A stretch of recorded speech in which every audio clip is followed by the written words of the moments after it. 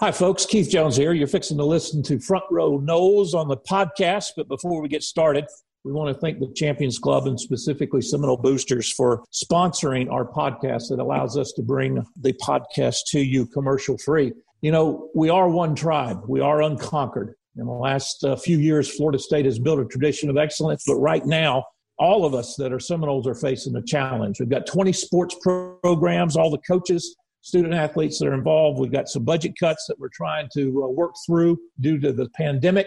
And right now we need you in order to provide all of our teams and student athletes with the best possible opportunity for success. We need your help. We need you to join Seminole Boosters. We need to renew your membership. We need you to increase your contribution. We need you to consider making a gift. We don't talk heavy-handed like this much, but this is the time to be a little heavy-handed. Help us out, help Florida State out, help Florida State Boosters out, and most of all, we want to continue to thank the Boosters and specifically the Champions Club for sponsoring us and bringing Front Row Noles to you.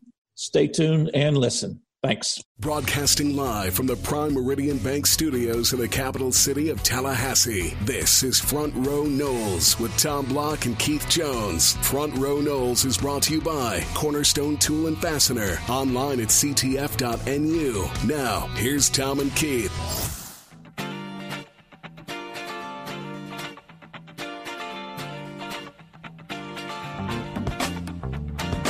Good day, everybody. Tom and KJ back with you. It is Front Row Noles. It is Wednesday. It is 96 hours at least after what happened last Saturday. I'll just leave it at that. Keith, good to see you. Good to be seen. Good to be upright and taking nourishment, as they say. And good to be 96 plus hours past that debacle. I think that's exactly right. Time heals all wounds, right? Unfortunately, it feels like there's more wounds to come, and I think that's the conversation we're going to have today. To me, it felt like, okay, this is a realization, if you didn't have it already, that just as Rome was not built in a day and the FSU dynasty was not built in a day and FSU did not get to this level in a day, nor are we going to fix the issues in a day. So be patient, buckle in, support your school, and let's move forward. How does that sound? It's the banter of what we need to be talking about. That's the bottom line. You can either throw up your hands and say, I'm writing the program off. I'm going to go, take up soccer or whatever. Or you can understand, as you mentioned, it didn't get here overnight. You're not going to get out of here overnight either. Which goes to, and we've made this point previously, and I'll reiterate it now. To me, you have to judge the rest of this season on improvement. Let's look at areas and see, are things moving forward? Are you improving more so than looking at the one-loss record, which I know is what we all fixate on. And everybody starts pulling out the schedule and trying to count wins and saying, well, I don't know, we're 0-2 now. What's it going to look like? I think we really need to look at it. It's hard to do. We're not all trained football experts. Let's look at the young offensive linemen. Let's see if we feel that they're blocking better later on this year than what they're doing now. Let's look at Lawrence Toafili. Let's look at other guys. They don't just have to be young guys. Did they get better? Are they better in November than what we saw the first 2 weeks of the season? And I think another part of it too, Tommy, that's the quantitative part. Are they improving their yards for play? And is the quarterback completion percentage improving? And is this happening and is that happening? But the qualitative part, which is very, very hard for us to get consensus on, the qualitative part is, are you seeing effort? Are you seeing teamwork? Are you seeing people doing their assignment even if they're getting physically beat by a better athlete on that particular play? And you've got to look at both of those. The quantitative, we do have some measurements that you can use. You can't focus on them exclusively, but you can tell if you're getting more yards per rush or you're increasing your percentage of completions. But the thing I did like from Saturday night all the way into the fourth quarter is when some of the young kids did get in there, it appeared to me, others can make their own conclusion, but it appeared to me that there was effort. And they were attempting to do what they had been coached to do. And they're just young. And that part is encouraging to me. And I hope that part will continue as well, obviously. It's jarring to think of what the other night looked like, but in retrospect, and I swear we do this every year, Keith, and we promised this offseason we weren't going to do it, but you go 9 months, and by the time you get ready to kick, we've all talked ourselves into, well, we're going to be better at this position and better at this position and better at this position. And then kickoff happens, and you realize, well, those are things that we should have known might be deficiencies because they've been deficient in previous years. So I think that's part of what's in everybody's head right now as well. Additionally, for those of us that are older and have been around the program for a while and remember the dynasty years and remember the lost decade, you know, we know what it's like to be on the other end of that. We've gone to Clemson and beaten them by 5 or 6 touchdowns. We've gone to Miami and beaten them convincingly. So we know what that feels like. It's just hard to reconcile that the cards are now reversed. And now we're on the losing end and not the winning end because we've seen that it can be done. And the question becomes, what do you do in order to try to get back there? And how does Florida State get back to what it once was and try to stay there? And maybe you can never get to a 14-year dynasty run again, but there are some interesting parallels, Keith, when you look at history as a guide. And we all know, not that you and I are fashionistas, but you know, what was in style in the 80s goes out of style. And then lo and behold, you know, my kids start wearing it again. Like it comes back every 20 or 30 years, right? So let's go back to, do you have a fashion comment? I don't want to interrupt. No, I was not going to make a fashion comment. Was just going to say that sometimes you got to go back 50 or 60 years. And yet, let's remember one thing that your grandparents and your parents told you, and now that you experience as a parent for your children, there are certain things that don't change over time.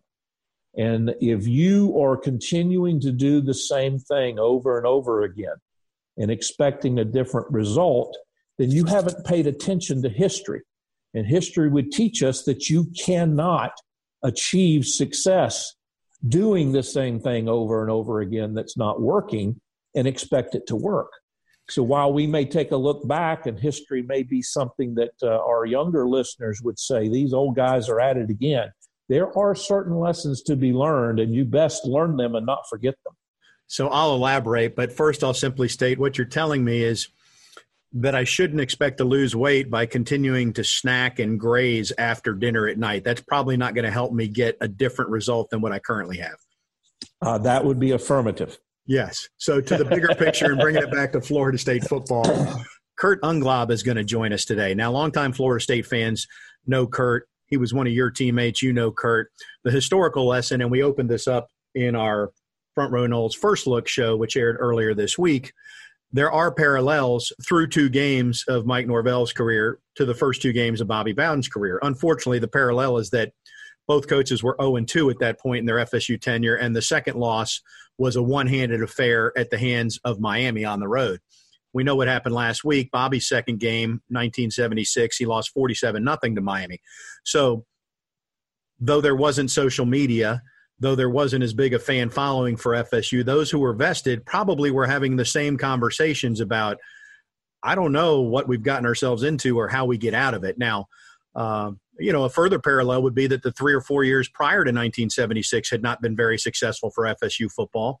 Talk of even dropping the program, just as the 3 or 4 years prior to this have not been very successful, though there was no talk of dropping the program. So that's a lot of a setup to say what happened next is where it gets interesting, and that's where Kurt Unglaub comes in, and I'll let you pick up the story from there.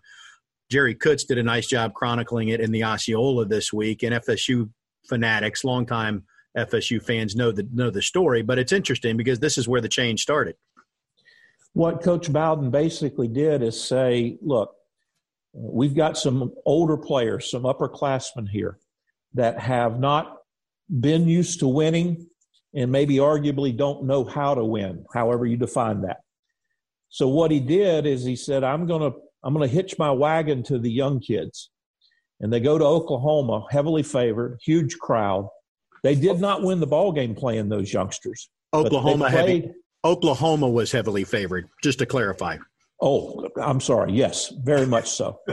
And they didn't win the ball game, but they played a bunch of young kids, and they got their feet wet, as the book says. And that began the process of redoing the culture. And obviously that's a similar situation that the 2020 Noles find themselves in. You and I talked about in our first look show, this team, and I know Coach Norvell and the coaching staff might disagree with us, and that's fine. But this team, in our estimation, doesn't know how to win because they haven't experienced success. So they come into the ball game in both the Georgia Tech game as well as the Miami game. They come into the ball game and they perform well in the early part of it. But then they're all looking around waiting to see what's going to happen bad, what's going to happen next, because that's all they know. They don't know how to say what's going to happen good. What do I need to do to make it happen good? And so you take the older guys that unfortunately are predisposed that way to the negative, and you replace them with the younger guys that may not be as fast, may not be as strong, may not be as skilled, but they don't have that handicap. They don't know to look around and say what bad is going to happen. They know to look around and say, all right, what do I got to do to make it good? And that sounds simplistic and that sounds silly. And some of our listeners are saying, the old Jones guy is going off on another one of his tangents. But that is the reality of team sports. And Coach Bowden was willing to make that move. I grant it was almost 50 years ago, but the principle's the same. And I think Coach Norvell and his staff, while they may not be willing to make the whole-scale changes that Coach Bowden did, because that was a daring move in his first year, I think we're going to see, and we've already seen with the depth chart that has been released, we pick on the starters and the ors, this one or this one or this one. We've already seen that change, whether it be significant or not. And I think come Saturday, you're going to see a continuing change in terms of the players that are played and the number of reps that they get. We'll cross our fingers and see what happens. Yeah, who knows how many changes in personnel will occur or in snaps for certain players. But when you start like this, and Mike Norvell has not, you have to evaluate, and I made this point in our show earlier this week, especially because of the unique circumstances that he was home watching this game by himself. Right. I have to think that he saw this through a different prism than any coach would ever see it during a season, because you never watch a game by yourself when it's unfolding live.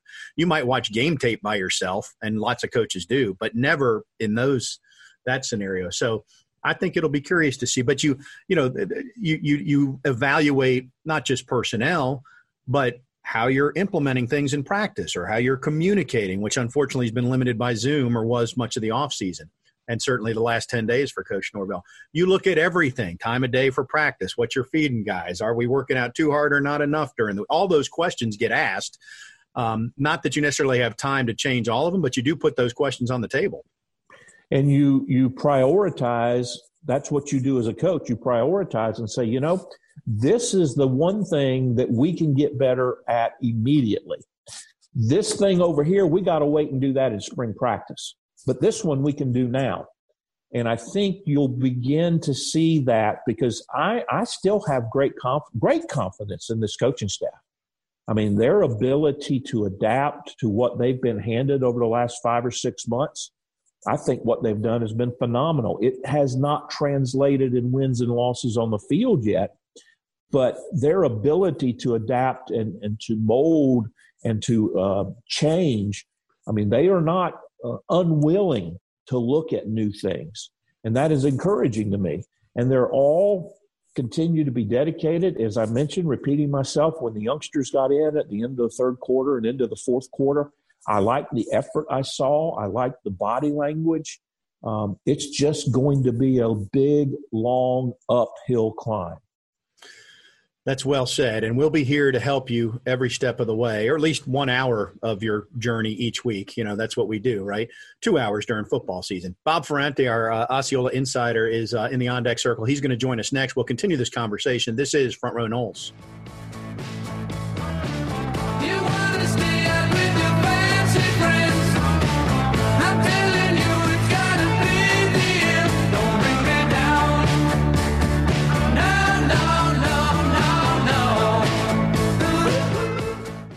Front Front Row Knowles on 97.9 ESPN Radio is presented by Hobson Chevrolet of Cairo, Georgia. Get your best deal the Hobson way. Now, back to Tom and Keith.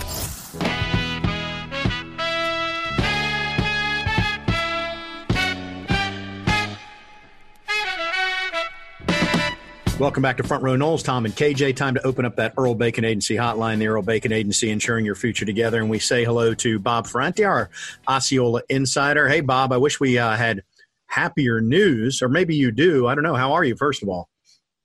I'm doing well. It's all been good since left Miami and got up the turnpike and then got back to Tallahassee. So better days, hopefully, in the weeks ahead. You were at the game, and we'll get into that, but just not separate the result before the game. Did it feel like FSU Miami with that smaller crowd? It was a weird kind of game day. I mean, frankly, we got there a little bit later than expected, but the parking lots were wide open, plenty of space to park and get there, no tailgating. Typically as you walk out of that stadium afterwards, there's trash everywhere because nobody's picked up anything. It kind of feels very strange. And then going inside, just pockets of fans here and there. It seemed to be an even smaller crowd than they announced. I think they announced around 11 or 12,000. But it didn't have a really big rivalry feel to it at all. It just had a strange kind of game day for sure. Well, and then it got worse from there for Florida State. So none of us saw that score coming. What was your biggest takeaway in the moment, and really since then? You've met with the team and the players several times or been in press conferences with them since then. It's so tough when you're just not competitive against a rival like that. And there are some glaring stats and numbers. The one that hit me is how do you have three starting receivers who have one catch for 2 yards? How does Tamorrion Terry and Warren Thompson get shut out? I don't think that the offense is playing all that well around the quarterback. And of course, you play James Blackman, do you start him? Who do you start? Those are all great questions too. But the offense just didn't feel right except for that first drive. On defense, I question a three-man front, not from an X and O standpoint, but the three-man front just wasn't very effective as far as putting some pressure on King, and they rarely really got to him. And I think that made it very difficult and very much a long night defensively. It just didn't feel like after a bye week that there was a sound game plan that was effective. It clearly was not effective, on offense or defense. Well, certainly in a drubbing like that, there's enough blame to go around: coaching staff, players, plays that are called, techniques, schemes. But in this particular situation, Bob, you don't have time to change. I mean, you can't install something new. So the biggest move that you can make is change the personnel. Obviously, you can change the play calling, but change the personnel. So one of the themes that we've been tracking on, and from the limited contact I have with folks, is simply that maybe you got to play the young guys and just see what that does. Your thoughts? I totally agree. I think we talked about this a little bit 2 weeks ago. There are comparisons to 1976 and what Coach Bowden did. And by all means, this is not a let's play every freshman, let's sit every senior discussion. This is who is giving the most effort, who understands the scheme, who do you think can go out there and be effective.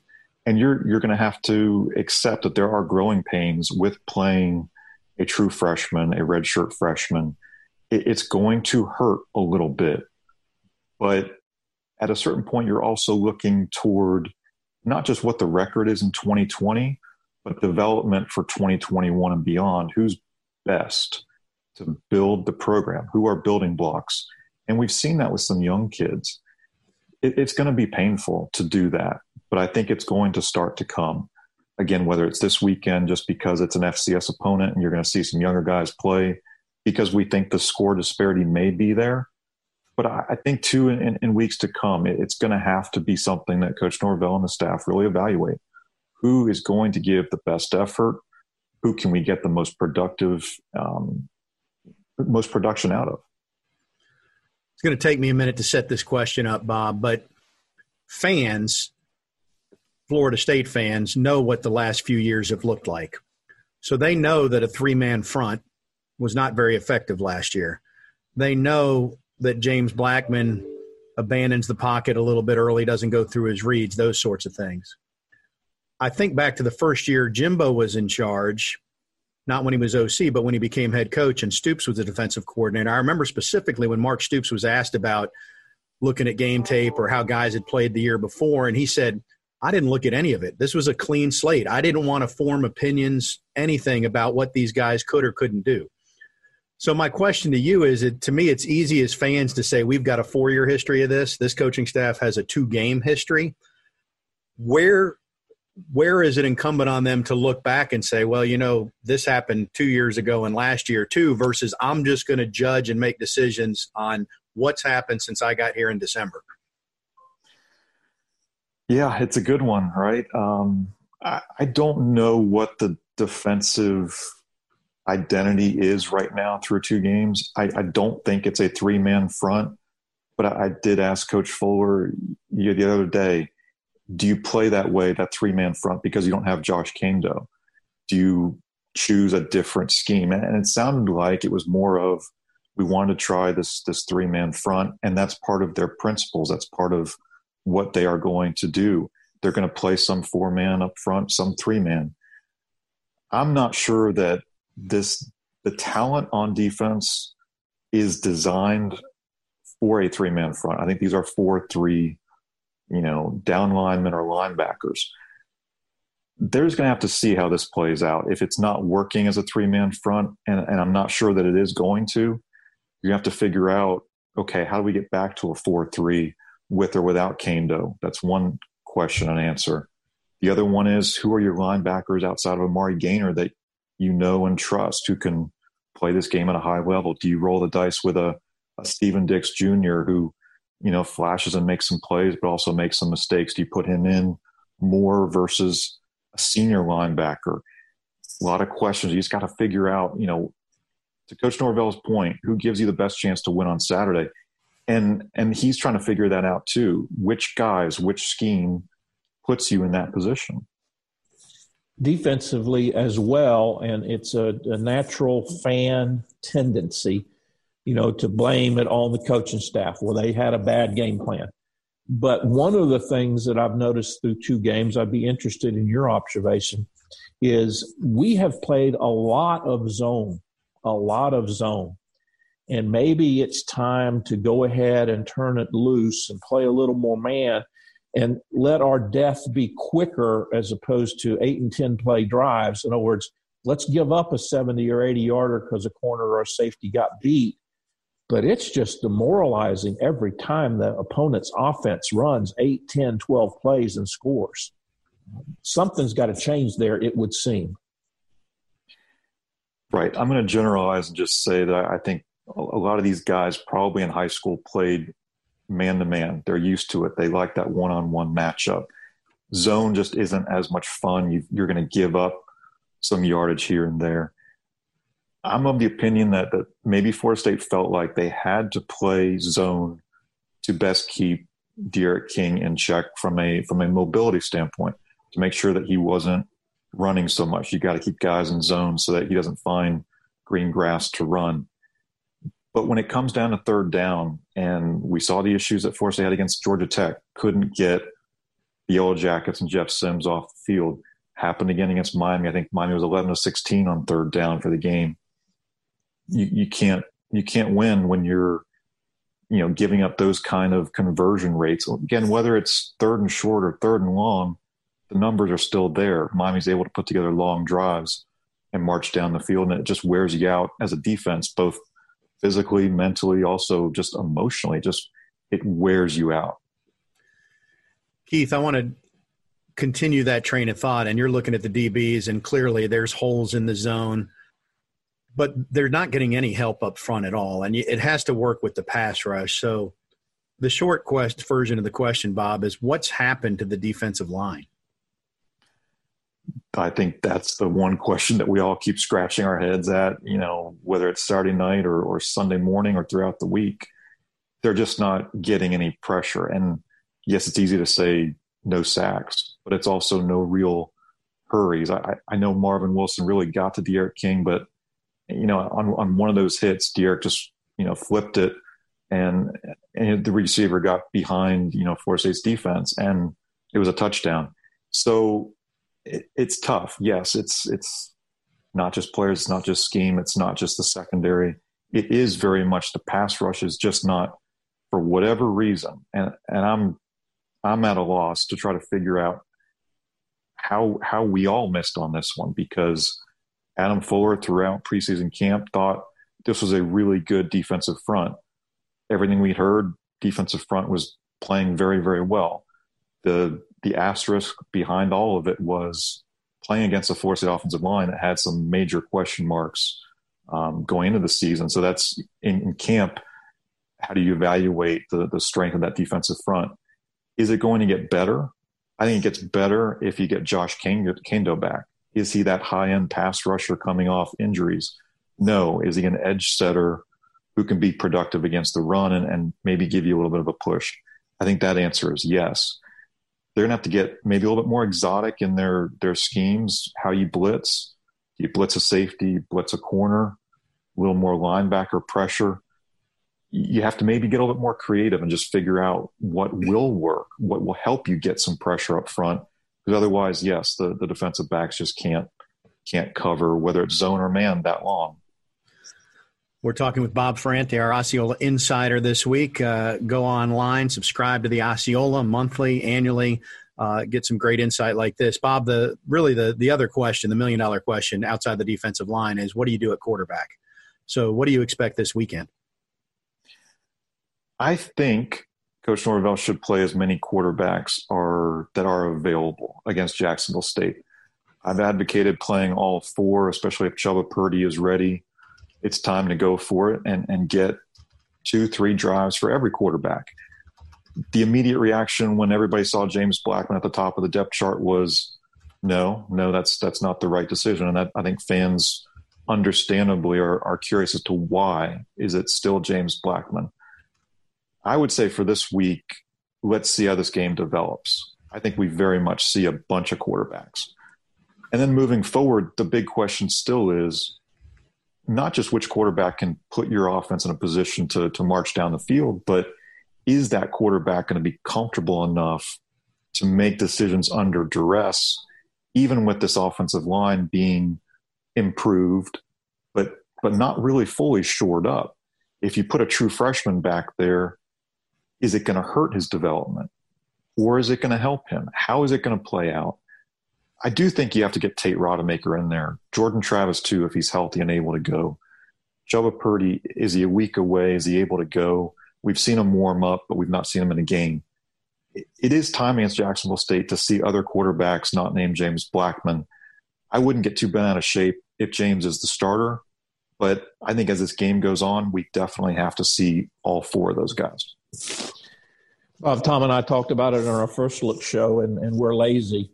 We've gotten old and lazy, so we didn't look it up. But have you heard anybody say, or have you had any personal recollection? I don't ever remember 3 different quarterbacks throwing an interception in the same Florida State game. We may have seen a program first. Yeah, you got me. I cannot think of one. Just like I said to you earlier, I can't think of a game where Florida State had 3 starting receivers with only 1 catch.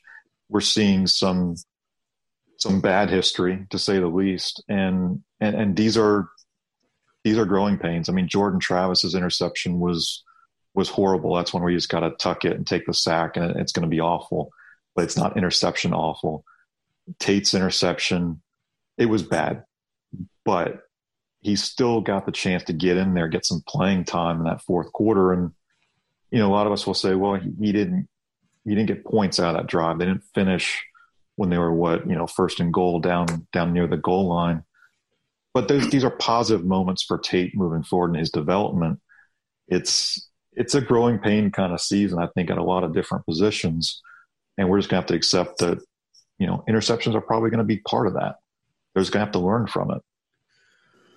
We'll go down memory lane, a little history lesson for our younger Nole fans in our next segment as Kurt Unglaub will join us. Bob, as we finish up here, first of all, Jacksonville State seems a while ago now, but it really wasn't that long ago. We weren't sure who Florida State was going to play for a non-conference because we thought it was Samford for a while. Then Samford, like their league's not playing football. This game came together pretty quickly.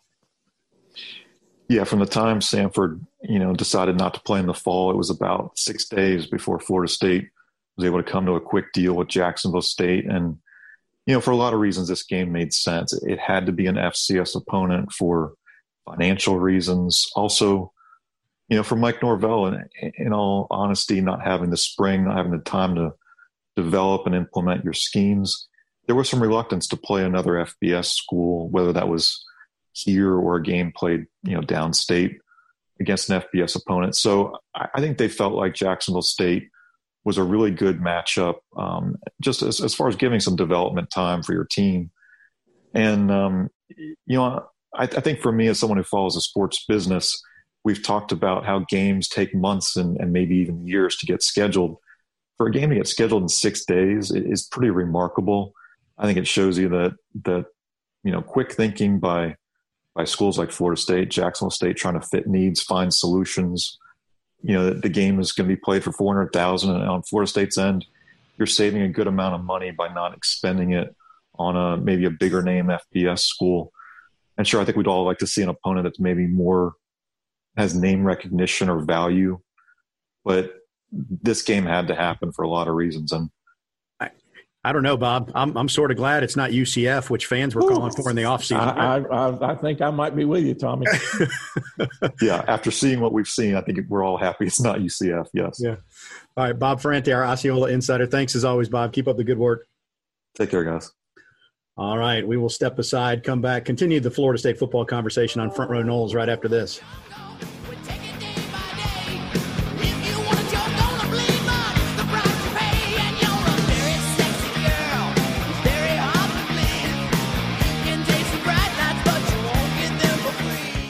Front Row Noles is brought to you by the Osceola, dedicated to FSU sports and fan experiences. Sign up for a free trial at theosceola.com or call 833-FSU-NEWS. Back on Front Row Noles, thanks to Bob Ferrante from the Osceola, and we'll continue our Florida State football conversation. A little history lesson here, so I got to go to the professor, Keith Jones, to do the formalities. But we'll open up that Earl Bacon Agency hotline once again, the Earl Bacon Agency, ensuring your future together. KJ, take it away. Tommy, one of my longtime friends, teammate, a very good friend, Kurt Unglaub. Those that have been around Tallahassee and Florida State football for a while will know that Kurt's a graduate of Lynn High School. I came in with Coach Bowden in 1976. He redshirted, so he actually ended up leaving with me. So we're technically graduates of the same year at Florida State. Two things about Kurt. Number one, he was a big karate buff during his college days. Judo. Thank you. Yep. Judo. So nobody messed with him. And number two, best hands in the business. They had not even defined catch radius when Kurt was around. But if that ball was anywhere near him, he was going to snag it. My friend, it's good to see you. Appreciate you too, Keith, man. Thank you. We went across each other a lot of times, and I very, very much respect you on the field. I want you to know that. So, Kurt, thank you. Our topic is more of a macro topic. We've set up for our listeners that in Coach Bowden's first year suffered a pretty big loss to Miami, go out to Oklahoma, start a bunch of young kids. You were part of that movement. And really the thought process is, why would Coach Bowden do that, and what was achieved for the program in doing that by saying, look, we've got some older guys that we really like, but they don't know how to win. They've not experienced success. So we're going to play the young guys and just see what happens, because that's our future. And now we fast forward some 40-plus years, we may be back in the same situation. What do you see? What do you think? Well, I mean, obviously it was different. Long time ago, players were different. The talent was certainly different. The game was a little different. But my biggest thought would be is that, we had a just a miserable loss to the second game of the season to Miami, 47-0. Very similar to what Florida State experienced last week. It wasn't on TV. It was it wasn't that exposure. But from a player's perspective and from a team perspective, we walked off that field defeated, 100% defeated. And we got back on the plane. We went to it was very quiet. A lot of people didn't really think that we really could win. We certainly were questioning if we could win. And I think Coach Bowden picked up on that and said, okay, similar to what you just said, Keith, he said, we've got to find how we're going to win in the future. And fortunately for me, I'd already started a couple games, so I was kind of the first freshman to kind of prove that maybe freshmen can play at this level at this time. So when he went back and looked at people like Scott Warren, Walter Carter, Mark Lyles, Jackie Flowers, those guys were rising up in the depth chart pretty high. They were up either second team or even third team. And he said, well, let's gamble on these other freshmen, and we'll put them in one of the biggest games that Florida State has played, opponent-wise, that played against. And so we incorporated that into against Oklahoma out there in Norman, Oklahoma. And it was just kind of a test, I guess. And from then on, it seemed to be proven that it was going to work. It was just an excitement for us freshmen to be able to take a shot at that. But also it kind of gave a message to the rest of the team that no matter where you are, what you were playing, what year you were, he was going to try to put the best thing for the future in Florida State on the field. And no matter if we were lost again or whatever, he was just in that mindset, and I have to give him, compliment him for that because of taking that gamble. But it seemed to pay off, Keith. One of the things that's universal in a team sport, and our fans and our listeners get tired of me talking about it, but the biggest thing a coach can control is the proverbial PT, playing time. So while you're playing those young kids and the upperclassmen are standing there watching, there's a motivation to that as well when they get their opportunity again. It's a win-win if you do it right. That's correct. Very much. Very much. And we had we had some great seniors on that team. Extremely, just loved all those seniors on that team. If you took a combination of the underclassmen and the seniors of that 76 team, we had some really outstanding seniors. And the seniors that were in the starting lineups, they were true leaders. And they eventually, when Bowden made the call of putting us freshmen in the game, they became our mentors, or they became our guidance and our leaders to kind of to lift us up and compliment us. And there was just a great number of Jimmy Black comes to my mind, and Jeff Leggett comes to my mind, Ed Beckman comes to my mind. All of those kind of guys were outstanding. All of a sudden, they felt themselves having to take a couple of puppies under their wing and make them successful. And it kind of that's the kind of the recourse we got out of that. We're talking with Kurt Unglaub, just had a little Zoom glitch there, I think. So one of the psychological differences, big difference, Kurt, it strikes me from then versus now, is that the guys who were seniors in 76 arrived at Florida State when Florida State had not had the established history, hadn't had the dynasty. The guys that are seniors on this team now came to Florida State pretty fresh off a national title. Florida State's always playing in the big games. So if Coach Norvell and staff do decide, hey, we've got to play the young guys and that's the best recourse, I wonder or I worry about how that sits with the other guys. Was that again? It's apples to oranges in some respects, but what are your thoughts on that dynamic and how it's different this year's team compared to yours? Well, I agree with you. Excellent point, Tom. I really think that's a thought because again, these guys were recruited to come to a major powerhouse, top 5 program in the country, and that's why they were recruited. And they expect to come in and be able to play and perform. And a big difference in our scenario is that a lot of these guys were no names that hadn't played that much, but they saw their role as much more being a leader and stepping up to do that. Now, not every one of them did. There were some people that were in starting lineups that got moved out, and and they kind of hung their head a little bit. Some of them got back into the starting lineup as the year went on, and some of them kind of sat on the bench and pouted.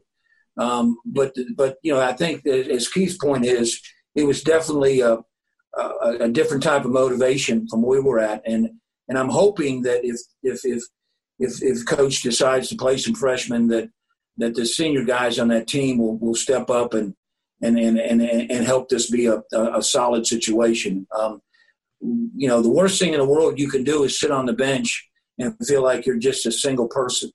And if they can rally around helping, supporting, and helping training some of these new faces and being part of that, that's at least a psychological win for them. But if they're going to sit on the bench and pout and not worry about nothing else except themselves, then that could create another major problem.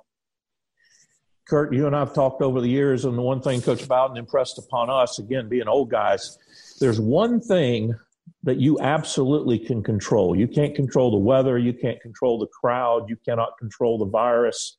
But the one thing you can control every day is your effort.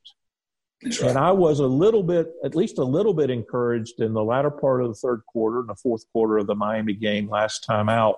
When the young kids got in there, I thought I saw effort. Would you concur? I concur. I watched that 100%. I thought as the younger guys got involved with the game, the tempo increased. The flying around bodies that we've seen at Florida State all of our lives, I saw that increase a lot.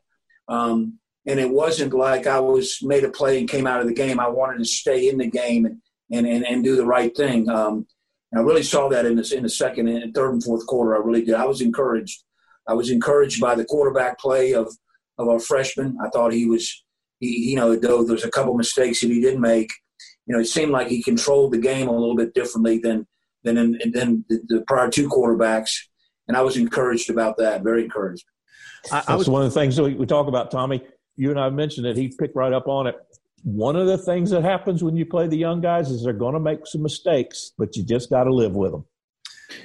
Well, and if you go back to Coach Bowden's thought, and I use this in my business every day, Keith, one of the things, and you know this, you probably had them written down, there was 5 things that Bowden always talked about before the game and after the game. And one of the things that dwells in my mind every day is that, go out and play the game at full speed and don't worry about mistakes. We'll correct them down the road, but give me that full speed effort and we'll worry. And as long as you're giving me that, the mistakes might happen, but we'll correct them, but don't worry about them. And that's a great philosophy, absolutely fabulous philosophy. Agree, totally agree. Kurt, you mentioned quarterbacks, and that's where I was going next. Just moving forward, when you look at the rest of your career, and I know you had a history at Leon High School with these guys too, but nowadays we don't really see systems where you're alternating quarterbacks every few series. But it worked out for Florida State pretty well during your guys' playing days with Wally Woodham and Jimmy Jordan. I don't know if that's where this might go, but I'm just thinking in the context of if you're talking about a Chubba Purdy or a Tate Rodemaker who maybe they're not ready to play, they only know certain things. You don't want to subject them to every series of the game, but you want to give them 4 or 5. What's that dynamic as an offensive player if you do have a different quarterback in the huddle or a couple are playing pretty routinely? Well, you got to look at their talents. I was very, very, very, very fortunate to have 4 good quarterbacks, but if we want to talk about Jimmy and Wally, first of all, they're high school teammates of mine. That was always nice. But the talents that both of those guys brought to the table, and I'm hoping that you'll start to see this in some of the quarterbacks in Florida State. The talent that Wally had, he was the Joe Montana, the field general on the field, and we knew that we could win a football game with Wally Woodham at quarterback. Now you flip it over to Jordan. Jordan had the rifle arm. He was a Terry Bradshaw of the group, and as a wide receiver, I loved having Jimmy in the game because I know I was going to get a lot more opportunities with Jimmy in the game than I possibly could with Wally in the game because we were going to throw the football. And maybe by being able to look at those freshmen's talents that we have out there, there might be some opportunities where we want to put, the true drop back passer in the game and in certain situations and maybe have a more of a play action or maybe a run pass type opportunity with one of the other quarterbacks. But so I really kind of think of it, each look at their skill sets and what they bring to the table and put those in the right position at the right time. The one key to all that, though, Tommy and Kurt, I know you agree with it, but you got to have selfishness, if I'm saying that correctly. Yep. There can be no ego. And that's one of the things. Wally and Jimmy hated the fact. They hated the fact that neither one of them was the full-time starting quarterback. Internally, They didn't like it. But and I roomed with both. Keith and I roomed with both of them, and they cried in their pillow to me every night about it. So, but they did not do anything to affect the team. They did their job. They supported each other. You would not know that in terms of what they did on the practice field and the game field. And that was very unique. Very unique, very unique. Like I said, I roomed with both of them, so I heard the other side of that coin of wanting to play and be in the game the whole time. And there was really never a jealousy. It was more of just, the opportunity lost if they weren't in the game.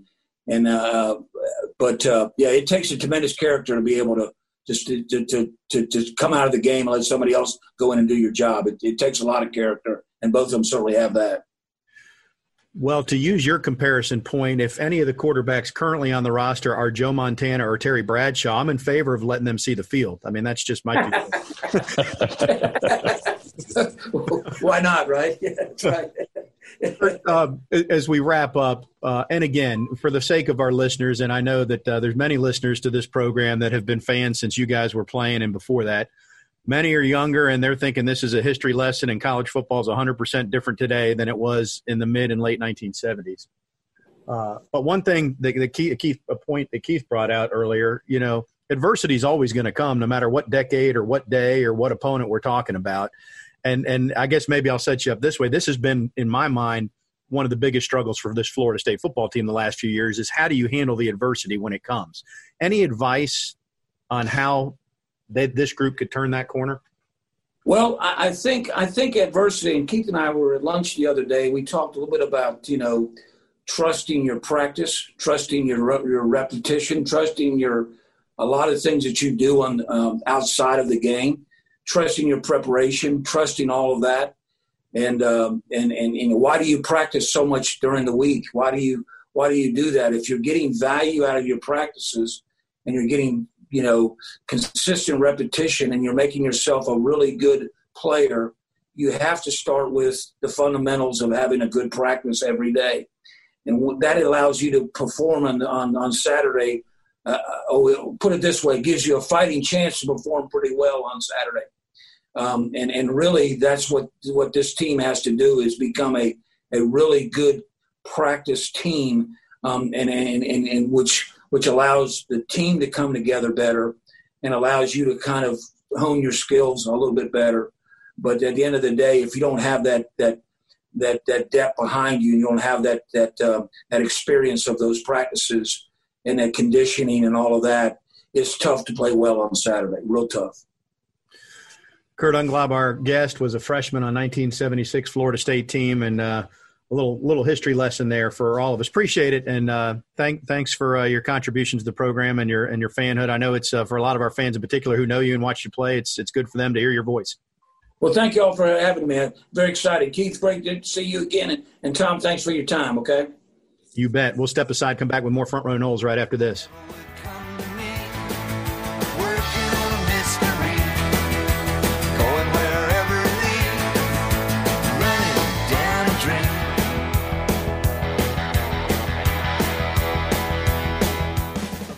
Front Row Noles on 97.9 ESPN Radio is presented by Hobson Chevrolet of Cairo, Georgia. Get your best deal the Hobson way. Now, back to Tom and Keith.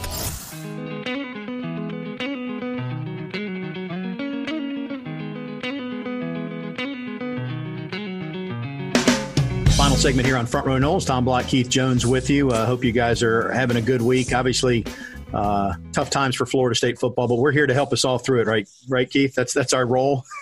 Yeah, we were one last memory lane that reinforces. Kurt was huge on practice. Kurt was a practice. I mean, you talk about in basketball about being a gym rat. Well, Kurt enjoyed practice, and we talked about skeleton and 7-on-7 and that type of thing. As he mentioned, we had lunch a little while ago. He told the story. I don't remember exactly where it was. And, of course, remember, for our longtime fans, FSU played North Texas State out in Texas in the snow game, for those that have been around long enough to know it. And Kurt had a 90-something yard touchdown reception in that ball game. But they were playing a high school game somewhere. Remember, Leon was state champion in 75 or 74. And remember, too, that Wally Woodham set the national record for passing yardage. National record at Leon in over 4,000 yards. And the next year, Jimmy Jordan broke it. So when they were at Florida State, those were your number one and number two all-time passing yardage leaders in high school. Well, they were playing somebody out in the Panhandle, and the fog came in. And there was a 3rd and 12. And Kurt talks about he ran an 18-yard curl, and he turned back, and he couldn't see Woodham. You just couldn't see. It was like that Chicago game on Monday Night Football way back when. You just couldn't see. And all of a sudden, there was the football, and he caught it. Wooden threw it to where he was supposed to be, and Kurt ran an 18-yard route where he was supposed to be, and in a split second, there was the football, but he never saw Woodham throw it to him. And that was his philosophy about practice. If you do things right in practice, then you'll do them right in the game. By the way, it was a 96-yard touchdown because I happen to have his stats up, and that was the long that season. There you go. There you go. Well, as we finish up, Keith, and I didn't see this when it aired. I was on the radio broadcast, but at some point in the broadcast on TV the other night, Kirk Herbstreit made a comment that I know if you were still listening and watching, you must have thought, I've been telling you this for years. And so I'm paraphrasing, but I heard the headlines guys talking about it. But the premise was Florida State needs to go out and recruit football players and not worry about recruiting how many stars there are. Get football players and guys who love being at Florida State and start turning things around. Our listeners have heard me talk about you can't be all thoroughbreds. You got to have some mules. And Kurt Unglob was a mule, and Keith Jones was a mule. We had some great athletes. And Florida State needs some great athletes, but it's not all about the 5 stars coming out of college. You got to find kids that develop. You got to find kids that love the game. You've got to find the kids that are selfless, as we talked about, and want to do it for the program. And I know all those are real cliche-ish things, and I know our younger listeners and our younger fans don't like listening to it and don't necessarily subscribe to it. Trust me, at one point when they get a little older, they will. But you're exactly right. You've got to have people that want to be at Florida State and want to love to play football for Florida State and are willing to give the effort. And it's going to take bringing in those types of kids to put this program back where it was. Yes, you got to have some all-stars. You got to have some 5 stars. You got to have some notable players. But you got to have football players, not just a bunch of athletes. Were you listening live when he said that, or did you miss it in the broadcast? I was listening live. Yes. And I shouted at you. I told him I've been telling T-Block that for years now. Exactly. I don't disagree that much with you on that. Not to have my concerns about recruiting right now. If you don't show some signs of success, how many guys that are currently committed do you keep in the fold? But at the end of the day, it goes back to how we started this. It doesn't matter. Whoever you get, they need to want to be here and work hard. And it's a slow process. It's literally brick by brick, maybe. And we all want it to be an instant fix. And you change the lineup, and next week they go to Notre Dame and play great. But that isn't the way this is going to work. It goes back to the top of the show. They didn't get here overnight. They're not getting out of it overnight. Coach C.Y. Young, Carlton Young from the basketball program we had on the show 3 or 4 or 5 weeks ago, and he coined the phrase HCGR, high caliber gym rats. Those are the types of kids they want to recruit into the basketball program at Florida State, and Leonard's done a phenomenal job doing that. I don't know what the phrase for wanting to practice is in football, but we need high caliber, fill in that phrase, for working out during the week so that when Saturday comes, the game kind of falls in place for you. And by no means are we suggesting that this staff doesn't work the kids during practice. The practices are much different under Norvell than they were under prior regimes. And I do think that given the 20-hour limitation, there's some things you just can't do like you used to. But again, repeat, I'm impressed with this staff. I like what they're doing. It will take a while. I hope they stick to their guns. I hope that they are comfortable and are willing to take the chance with the young kids. And let's just see what the next 2 or 3 or 4 weeks bring as we continue motoring down 2020.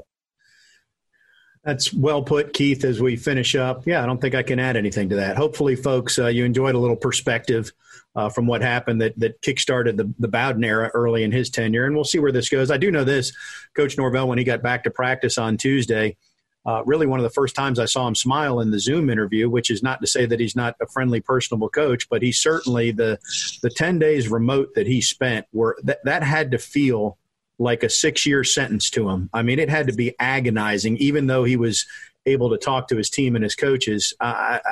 The way coaches are wired, if you're around them, I mean, there is something to do 19 hours a day. It's all accounted for.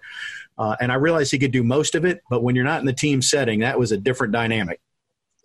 There is something to be said for that face-to-face personal interaction. And I won't go down my stupid tenet about social media and what email and voicemail has done to our ability to communicate.